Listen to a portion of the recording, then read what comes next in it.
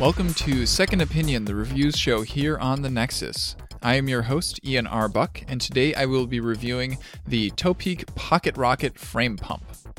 Find the show notes for this episode at thenexus.tv/SO92. So, sometimes you gotta pump up your tires while you're out on the road. It sucks when it happens, but it's better than walking home. This particular frame pump can be configured to fit either Presta or Schrader valves, so you can be anybody's best friend while you're out on a group ride. This pump, the Pocket Rocket, does have a mildly unfortunate product name, but we'll roll with it. It comes at about $20. This frame pump is very compact. It comes with a little holster that mounts like alongside a water bottle cage on your frame, but it doesn't like interfere with the water bottle itself either. So both of those can use the same mounting points. I've never noticed the extra weight that this thing adds to your bike build. It's very, very light.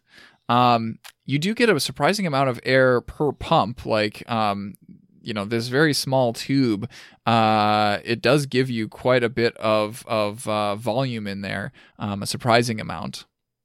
And I found that, it doesn't take too long to get your tire up to like a rideable pressure.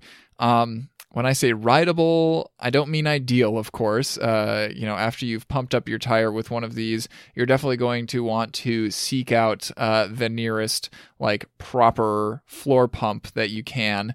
But this will let you limp along until you find that.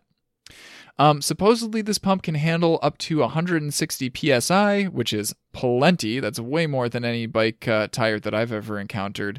But you're definitely not going to have the energy to pump it up that high.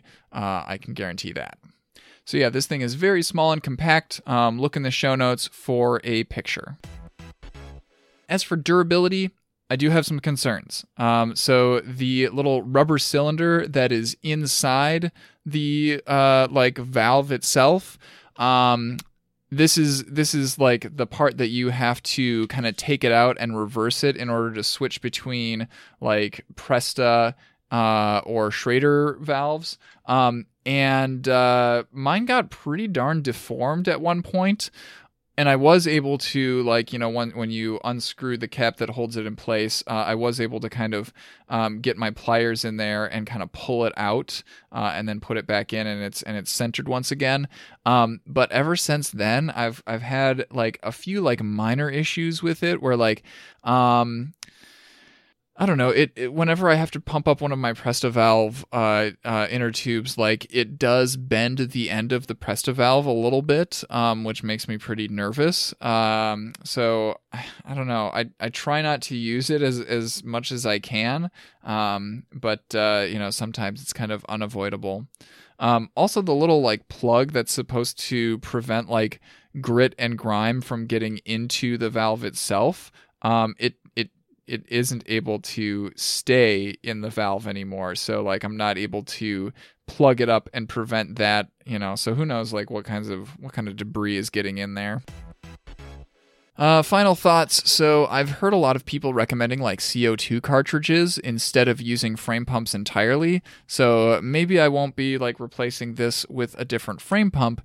Maybe I should just get over myself and get some CO2 cartridges, and then I won't have to bother with looking like I'm jerking off on the side of the road while I'm pumping up my tires. Thanks for listening to this episode of Second Opinion. I have been your host, Ian R. Buck. You can find me on Twitter as Ian R. Buck. This episode is released under a Creative Commons Attribution license, so feel free to use any or all of it as you see fit, as long as you link back to the original page, which once again is thenexus.tv/SO92. If you have thoughts about frame pumps or CO2 cartridges, please join us on our subreddit at reddit.com/r/thenexustv.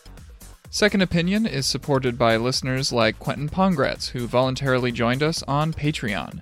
If you would like to help out as well and get some cool perks along the way, you can find us at patreon.com/thenexustv. Until next time, have a good one.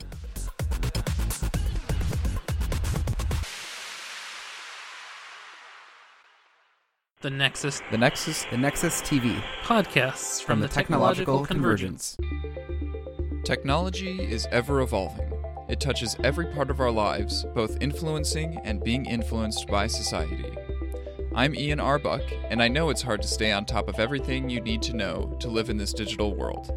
That's why, every month on The Extra Dimension, we explore a different aspect of the technological convergence. Find it on our website, thenexus.tv, or by searching for The Extra Dimension in your favorite podcast player.